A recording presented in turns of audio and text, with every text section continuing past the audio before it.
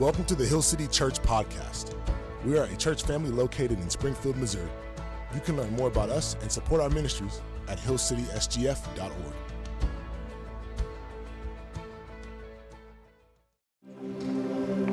Good morning. We're going to be in Mark chapter 12, verses 13 through 17. And they sent to him some of the Pharisees and some of the Herodians to trap him in his talk. And they came and said to him, "Teacher, we know that you are true and do not care about anyone's opinion. For you are not swayed by appearances, but truly teach the way of God. Is it lawful to pay taxes to Caesar or not? Should we pay them or should we not?" But knowing their hypocrisy, he said to them, "Why put me to the test? Bring me a denarius and let me look at it." And they brought one. And he said to them, "Whose likeness and inscription is this?" They said to him, "Caesar's." Jesus said to them, "Render to Caesar the things that are Caesar's, and to God the things that are God's." And they marveled at him. This is the word of the Lord. You guys can grab a seat. Good morning, Hill City. I need to take care of something just quickly. This is Chloe. And if you're new here, we have a killer residency program, and our residents serve 2 years. And Chloe started 2 summers ago. Okay, and she is rolling off. And man, I just want to honor her today because she's actually was so helpful to me personally, running my calendar, running all my meetings, making sure emails were answered. And that's not all she did. She did a ton more than that. But I just want to tell you how grateful I am for your service to this church. She isn't going anywhere. Her residency just stops. Furthermore, she's done a ton of our For the City initiative stuff. She's going to continue doing that just to serve her church. Not as part of her residency. So a lot of the things that are going to be going on with our city, with schools and things like that, you're going to continue to run. And I just want you to know how grateful that I am for you and how you've just served like crazy for the last 2 years. I mean, she goes all out. So can we just please give her a warm applause for appreciation. So thank you, Chloe. Good. Hey, happy Father's Day to all the dads out there. You inspire me. I love watching you be dads, and this church is full of incredible dads, okay? I love you all. There it is. That's our Father's Day thing today, okay? If you're visiting, we don't really do like Father's Day sermons, Mother's Day, like we just don't do that, okay? But I love you all. You're going to have a great day. Take a nap, do what you do. I don't know. All right? Let me pray and kind of get back. Let's get back to the text here. So let's bow our heads. Okay, God, we love you. We thank you that we're here and we're able to do this, to just gather and worship, and we sing, and God, we see each other, but we are now opening your word, and we're asking that you would teach us something from your word. God, I ask you to do that in Jesus' name. Amen. My name's Brad. I'm the lead teaching pastor here at Hill City. We have been in the Gospel of Mark since the beginning of this year. We are coming down the stretch. We have entered the last week of Jesus' life. We've said the whole way Jesus is on his way somewhere. And Mark was just an action-packed gospel. Immediately he's going. Immediately he's here. He's there. And then the pace slows down in his final week because where he has been going the whole time is to a cross. And now we are in his final week, and so much of Mark's gospel is just given to this last week of his life. And here we are in chapter 12. Now we're skipping a parable of the tenants, and I'll just summarize this parable is that a man planted a vineyard. It was his vineyard. He put people in charge of it. He left. He sent people to go get what was already his, and not even all of it. It says that he sent tenants to get from them some of the fruit from his own vineyard. Well, the tenants didn't handle that very well. Okay, so the servants that he sent, they sent away. They killed one, and then the owner of the vineyard said, "I'll tell you what, I'll send my son. Surely they'll listen to him." And they didn't. And they killed him. And the Pharisees didn't like this parable very much because they're like, I think he's talking about us. So once again, Jesus just goes right at their hearts. So they go away, they're ticked, they've been ticked for a while, they've been trying to figure out a way to kill him, and here we enter this passage today. And they sent to him some of the Pharisees and some of the Herodians to trap him in his talk. Now listen, before we really get into this, there are so many avenues we could travel with this passage. And listen, you've been doing church for a while. Some of you are like, he's going to do the politics thing. I know, I've read this passage before. He's going to talk about who we should vote for. And then some of you are like, no, he's going to, here it is. This is the giving. This is the tithing thing. The coin and the giving. And so that makes at least a third of you pretty nervous. And here's the deal. I'm gonna mess with both of those just enough to stir some of your emotions and then let you go home with that.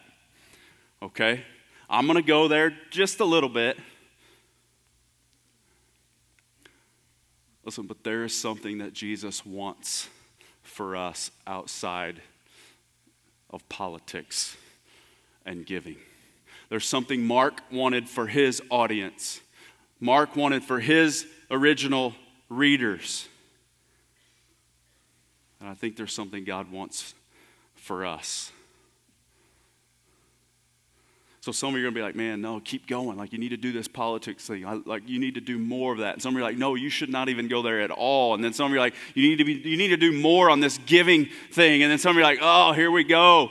Okay, so none of you are going to leave here too excited about, it's just not going to happen. But would you just pray that God would speak to you and teach to you from his text exactly what he would want you to have. So here, verse 13, we have the Pharisees and the Herodians. They're coming in together to talk to Jesus. Now, we talked about this many, many weeks ago, but we've got to hit this again. But these are not two groups of people who got along. They agreed on nothing. So let's give you, I'm going to oversimplify it, but just let me give you this. The Pharisees, they were like, no taxes, small government. And the Herodians were like, no, we like taxes and we like big government. And here they are, they come to Jesus. Just, if you would, maybe just imagine like, okay, Barack and Donald walking in hand to accomplish something together. And now some of you are like, see, you done went too far right there. But what I did, for whatever side you land on, I brought up your Messiah, okay? So I just went there. But the point being, like, when you see the Pharisees and when you see the Herodians, like, you need to be like, man, something's off. These guys don't go together. So what happens? Verse 14, and they came and said to him, Teacher, we know that you are true and do not care about anyone's opinion, for you are not swayed by appearances, but truly teach the way of God. Is it lawful to pay taxes to Caesar or not? Should we pay them or should we not? And I don't want you to miss this. You hear that they come to Jesus, and it's like, man, everything that they're saying to Jesus about Jesus is 100% true. What you have to see, though, is they don't believe a word of it. This is evil flattery. Oh, Jesus, you are true. You do not care about anyone's opinions. You're not swayed, but you truly teach the way of God. But then they didn't ask anything about God. So put that in your back pocket. We'll come back to that in a minute. But just know what they did not ask about there. They did ask a question. That question is it lawful to pay taxes to Caesar or not? Should we pay them or should we not? So this question now points us to a very much less, a very much less important discussion about taxes. So I'm just going to take this moment and turn into a pastoral moment regarding taxes and government. Okay? We'll do this briefly. So let's first of all talk about taxes. And here's my pastoral moment. Are you ready? Pay them. Pay them. Listen, God's kids, so those of us who have passed from death to life, God's kids should lead out in being faithful citizens of the state.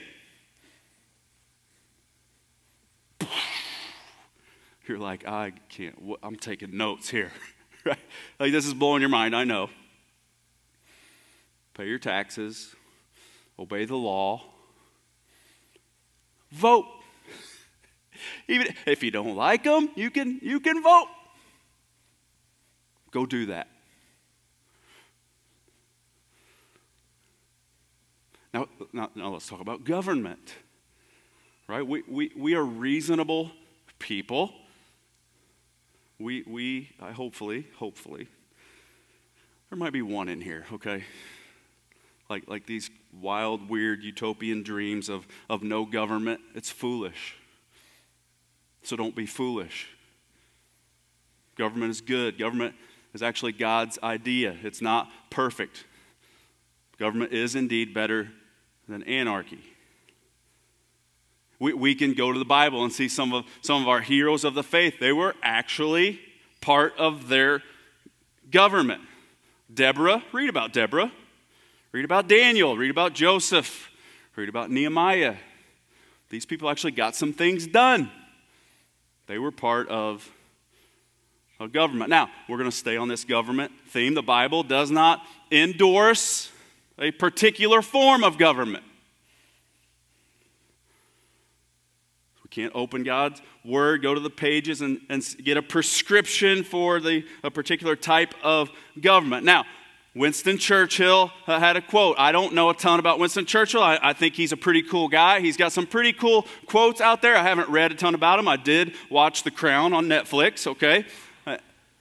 But he has a quote, and he says, democracy is the worst form of government, except for all the others.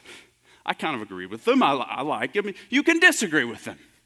But we can't go to the Bible and conclude that all governments should be a democracy. Romans chapter 13 tells us this. I'm only going to read verse 1. I would challenge you to read verse 1 all the way through 7 on your own time.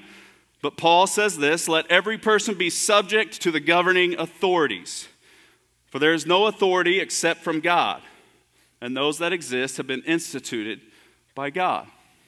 So like we teach this to your kids right now. If your kids are back there, they learn that God is in charge of everything. What is God in charge of? Okay, including who runs our government.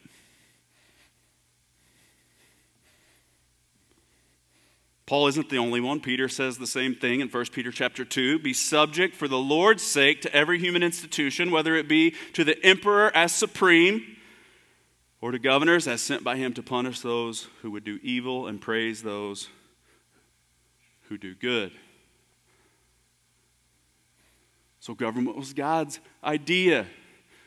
Pay your taxes. Be good citizens.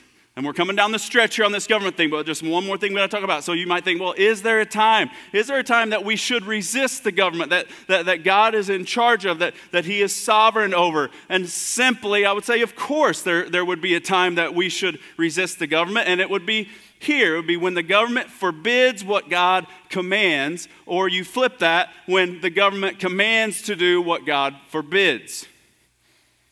That's pretty simple, but I would say yes. There are times.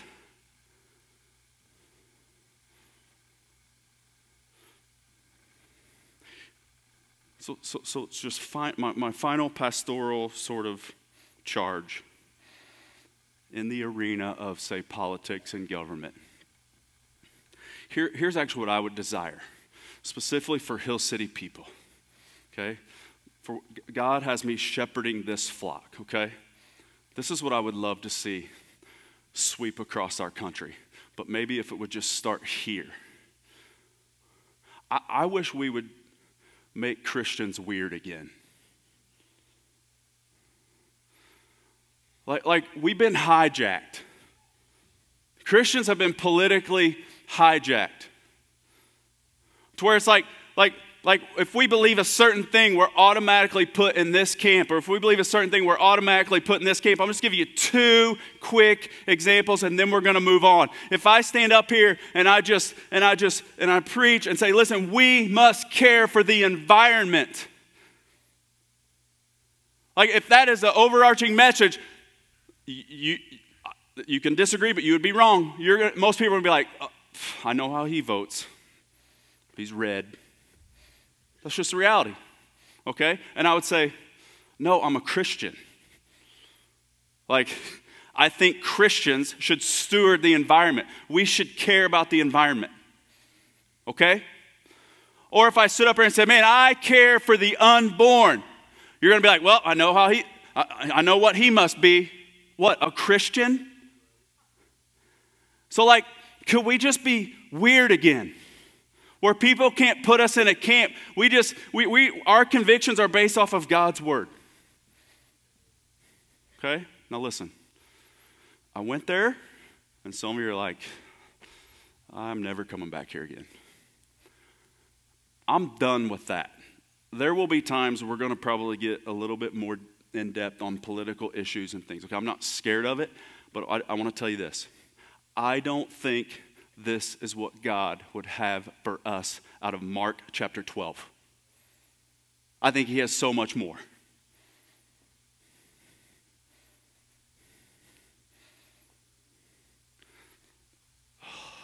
It would be listen to me, it would be devastating if you got with your city groups this week and talked about politics. I will throw up in my mouth. City group leaders, don't let it happen. Are you with? Please. It's a leadership moment. Don't let it happen.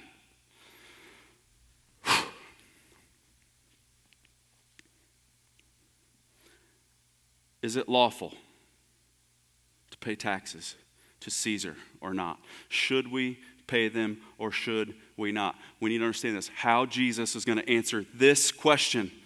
This is going to determine whether they could just kill him on the spot right there. And they show up, and you imagine these guys in a room, and they're thinking, we've got him. We have got him. This is the question. This is the one. This is the one that's going to allow us to get rid of this guy. And what does our king do? Verse 15, but knowing their hypocrisy, he said to them, why put me to the test? Bring me a denarius and let me look at it. So now we have this coin that comes on the scene. And listen, they're asking about a tax. I don't know that we can get from that question, from the text, exactly what tax they were talking about. But Jesus brings up the tax that would have been the most emotional for them at the time, specifically the Pharisees. This was the annual tax of 1 denarius. Now, denarius was 1 day's wage, but it wasn't very much. It was 1 day's wage for the lowest of peasants. So this wasn't that much. But you have to understand some history behind this tax of 1 day's wage. It was put into place about 25 years prior to this incident in Mark chapter 12. And when that tax was put into place, there was an insurrection. Because Caesar put this tax in place that just said, you are so incredibly blessed to be my subjects that I'm going to let you give me 1 day's wage. That was the tax. Well, there was a man named Judas the Galilean. You can actually read about him in Acts chapter 5, verse 37. He is mentioned. He is the one who led this insurrection. He called for all of the Jews to not pay this tax. And what he did is he got a group of armed Jewish people, right? And then he went into the temple and he cleansed the temple. But what he literally did is he got rid of all the foreigners that were in the temple. And he called for all Jews, do not pay this tax. Caesar is not our king. Only God is our king. And we are going to bring the kingdom. This is what Judas the Galilean did. Here's what happened to Judas the Galilean. They caught him and they killed him. and he stayed dead. This is some of that history behind this tax. And Jesus says, bring me a denarius. And I'm going to say it again. How Jesus answers this question will determine a lot of things. If Jesus says, yes, pay this tax, then what they're going to say is that, see, all this stuff that he's been teaching and preaching about the kingdom of God, he's a liar. Don't follow him. He's saying to pay taxes to Caesar. But if he says no, don't pay taxes, they're going to say it's another Judas. Kill him. So they're thinking, we got him. This is the question. This is it. This will be the end of Jesus.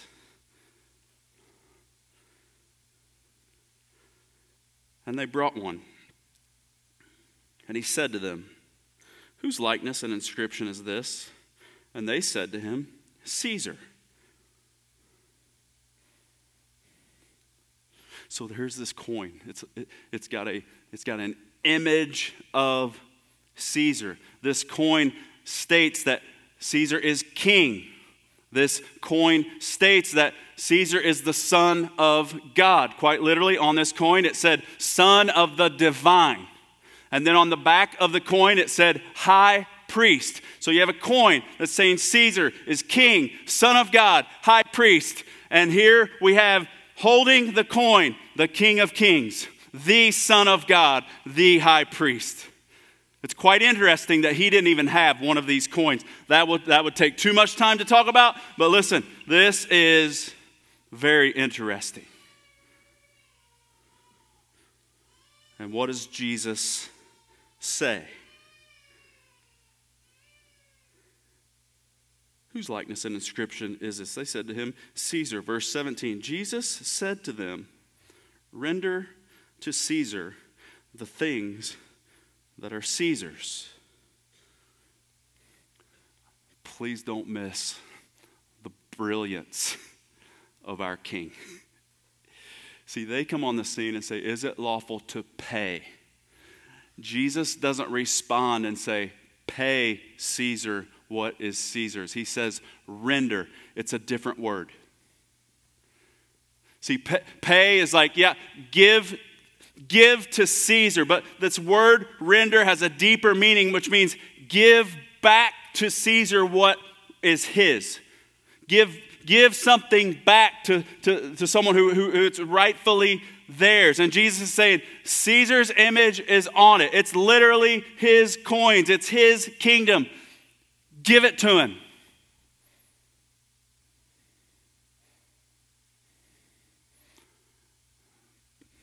But the brilliance of our King.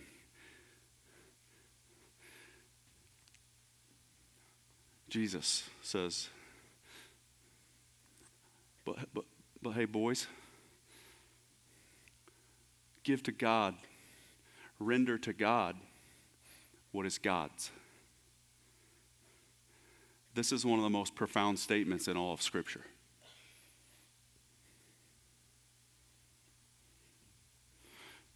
Listen, give that to Caesar. Give to Caesar what is Caesar. But let me switch to something that really matters. Render to God what is God's. Well, what is God's? How do we determine what is God's? Well, that's determined, I would argue that that's determined the same way. The same way that we determine what was Caesar's. That which has his image and his likeness upon it. Then God said, let us make man in our image, after our likeness. And let them have dominion over the fish in the sea and over the birds of the heavens and over the livestock and over all the earth and over every creeping thing that creeps on the earth. So God created man in his own image. In the image of God, he created him. Male and female, he created them. Oh, do you see what Jesus does here? This denarius is nothing. I see some way more valuable coins in front of me. And imprinted upon them is the image of God. Hey, boys, give to God what is God's. What is it that is God's? Everything. All of it. For from him and through him and to him are all things. And he's worthy of it all. He's worthy of it all.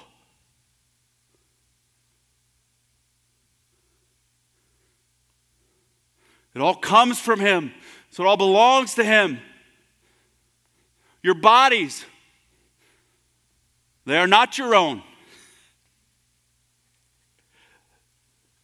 They're God's. Your time is not yours. It's God's. Your homes, listen, your marriages are not yours. They're God's. Stick with it. Your work is not yours. Oh, mamas and dads, listen to me. Your kids are not yours. They're God's. Your businesses, they're not yours.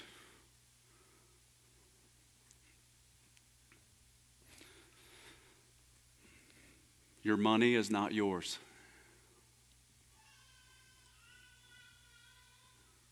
See, so now we have a softball, like it's there, it's on a tee. And I'm supposed to talk about tithing, right? And there are ways I could go. I could talk about the American Christian, and the average giving for the American Christian is like 2% of their income. I could talk to you about that. I could talk to you about biblical generosity versus a 10% tithe and what the New Testament Christian is called to. I could actually do some things and like shame 3 or 4 of you to actually start giving to this church. Listen, I'm not doing it because that isn't what Mark wanted for his readers. I don't think that's what God would have for us. If you hear anything today, you need to get this. We belong to God. We do this in our house with our kids, Jenny and I. It's the catechism. We take the New City Catechism. It's on our website. It's pretty simple. We ask them a bunch of questions. One of the questions, what is your only hope in life and death? And this indicates like we are not our own but belong to. Like we do that all the time in our house.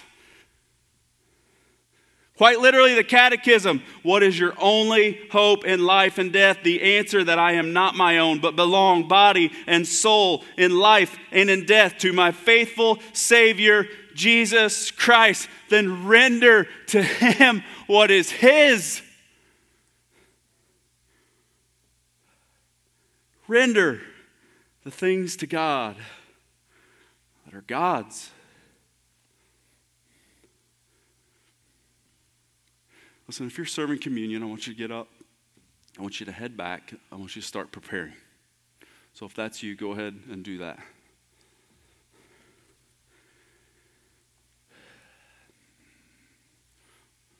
The verse of all of Mark's gospel, the key verse, is in chapter 10, and it says this: For the Son of Man came not to be served, but to serve.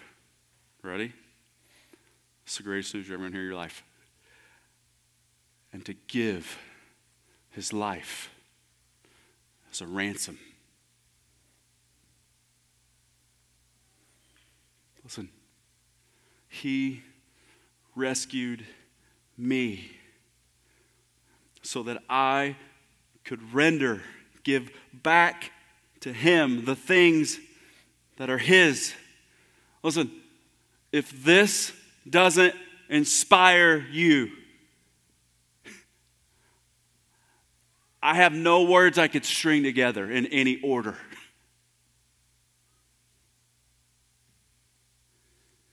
He did it so that we could do it.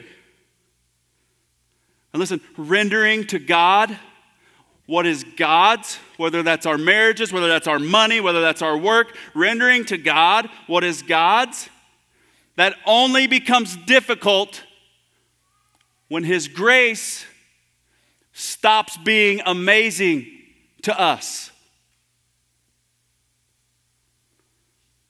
He gave His life.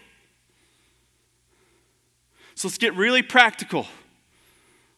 Listen, we have to always get practical with what we read from God's Word.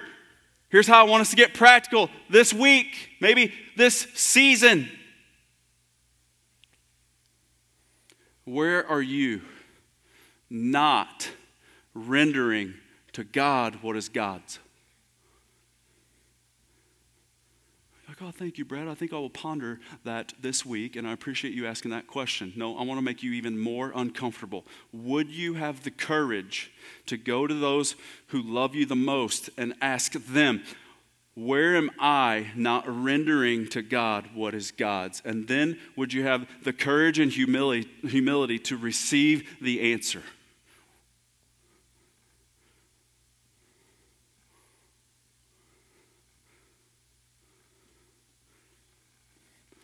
There's one more phrase, and I don't want us to miss it because I believe every word of God is gold.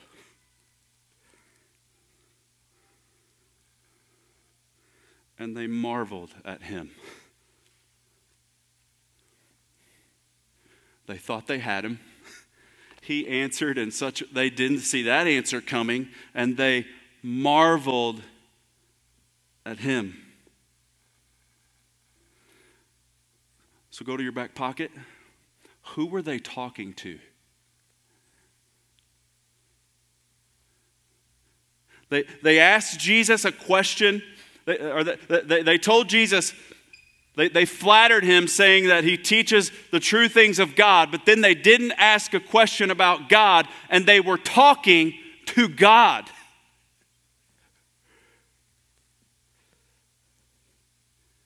And He answered.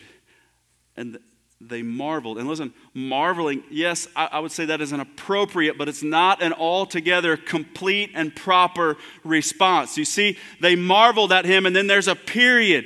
And it's sad because everyone that marveled at Him that day, they are eternally separated from Him right now, with no chance of ever being brought back into His presence. Marveling is not enough.